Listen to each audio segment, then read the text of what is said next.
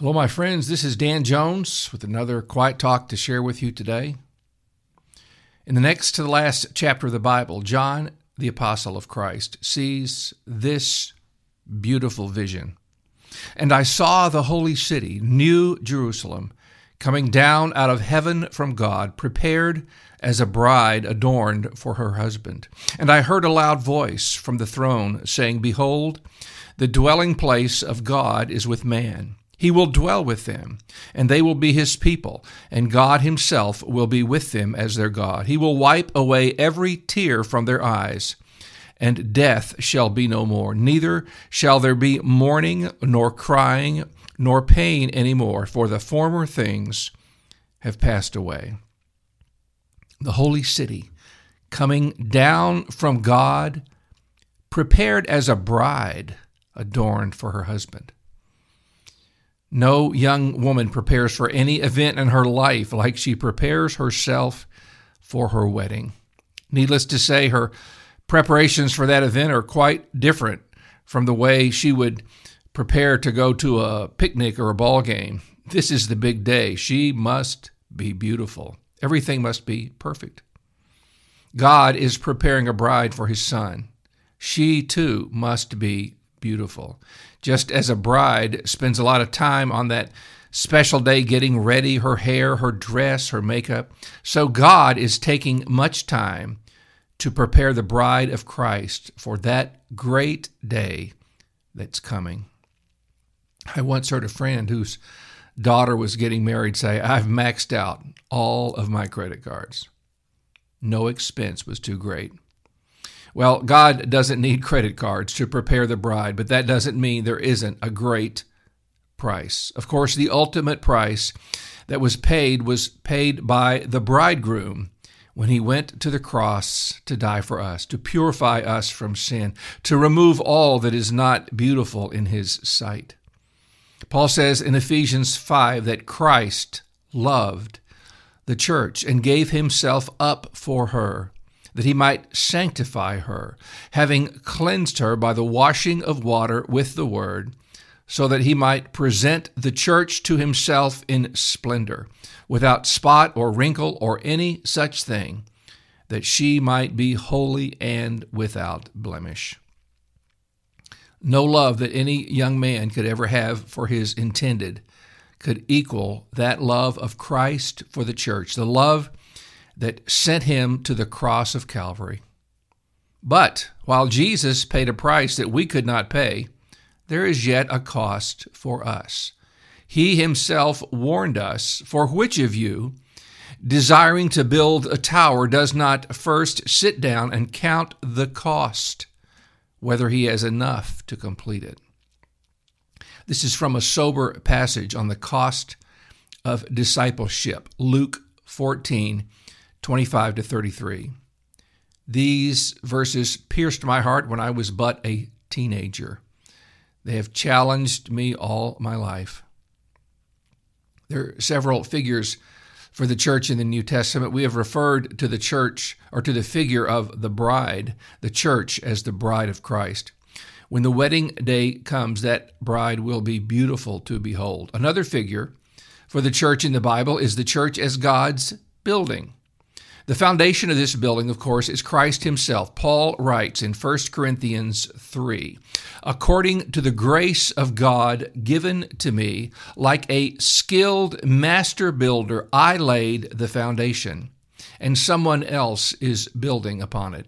Let each one take care how he builds upon it, for no one can lay a foundation other than that which is laid, which is Jesus Christ." God has appointed workers in the preparation of this building, apostles, prophets, evangelists, pastors, and teachers.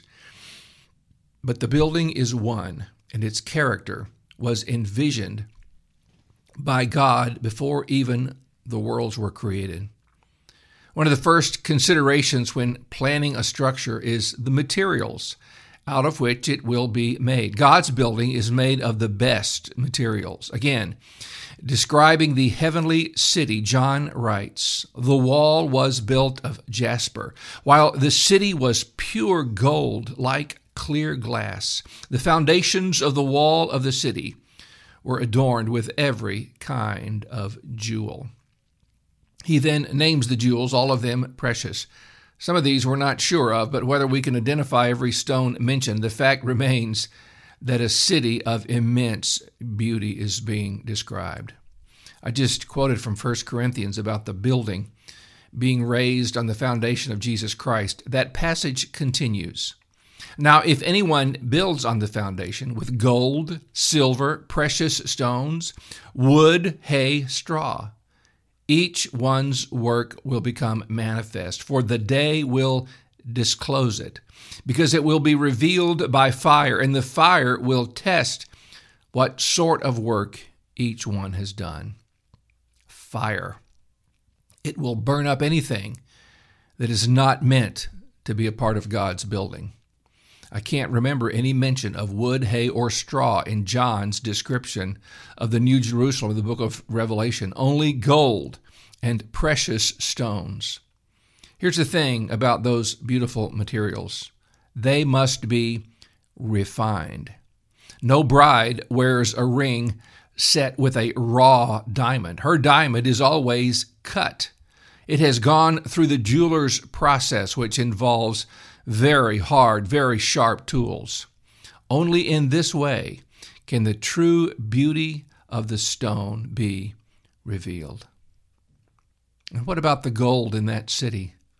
Like precious jewels which come out of the earth in a crude form, gold is always mixed with lesser materials. But the city of God is made of pure gold, we're told. How do you get this pure gold? Fire. Gold is purified by very hot fire. It must be put into the furnace to remove the baser elements that are mixed with it in its natural state. My friend, I have an idea that if you're listening to this talk, you are meant by the master builder to be a part of that heavenly building, the holy city, which will be revealed beautiful like a bride on her wedding day. But now, in anticipation of that blessed future event, we are in preparation. And that preparation will necessarily involve the fires of purification, very hot fires. When my wife and I were first married, we were serving in a church in southern Connecticut. I was the minister of youth and music under a wonderful young pastor from India. We loved the church. The church was filled with the joy of the Lord.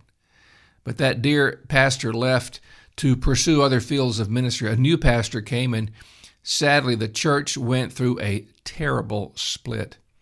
We were caught in the crossfire. My wife was expecting our first child, and we had to leave that position. We had no prospects. This was a very painful time for us. When we first moved there, we never dreamed our tenure would end like that. We were put into the fiery furnace. It was hot. We wanted to get out, but we couldn't. Thank God, He always knows what He's doing. He allows us to be put in the furnace because He has a vision for us. He sees us as He is making us. He sees what we will be.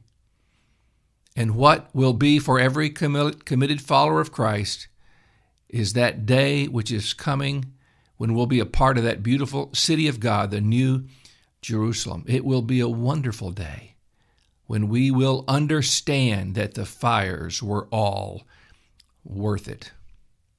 Peter writes, "Blessed be the God and Father of our Lord Jesus Christ. According to His great mercy, He has caused us to be born again to a living hope through the resurrection of Jesus Christ from the dead, to an inheritance that is imperishable, undefiled, and unfading, kept in heaven for you, who by God's power are being guarded through faith for a salvation ready to be revealed in the last time. In this you rejoice, though now for a little while, if necessary, you have been grieved by various trials, so that the tested genuineness of your faith, more precious than gold that perishes, though it is tested by fire, may be found to result in praise and glory and honor at the revelation of Jesus Christ.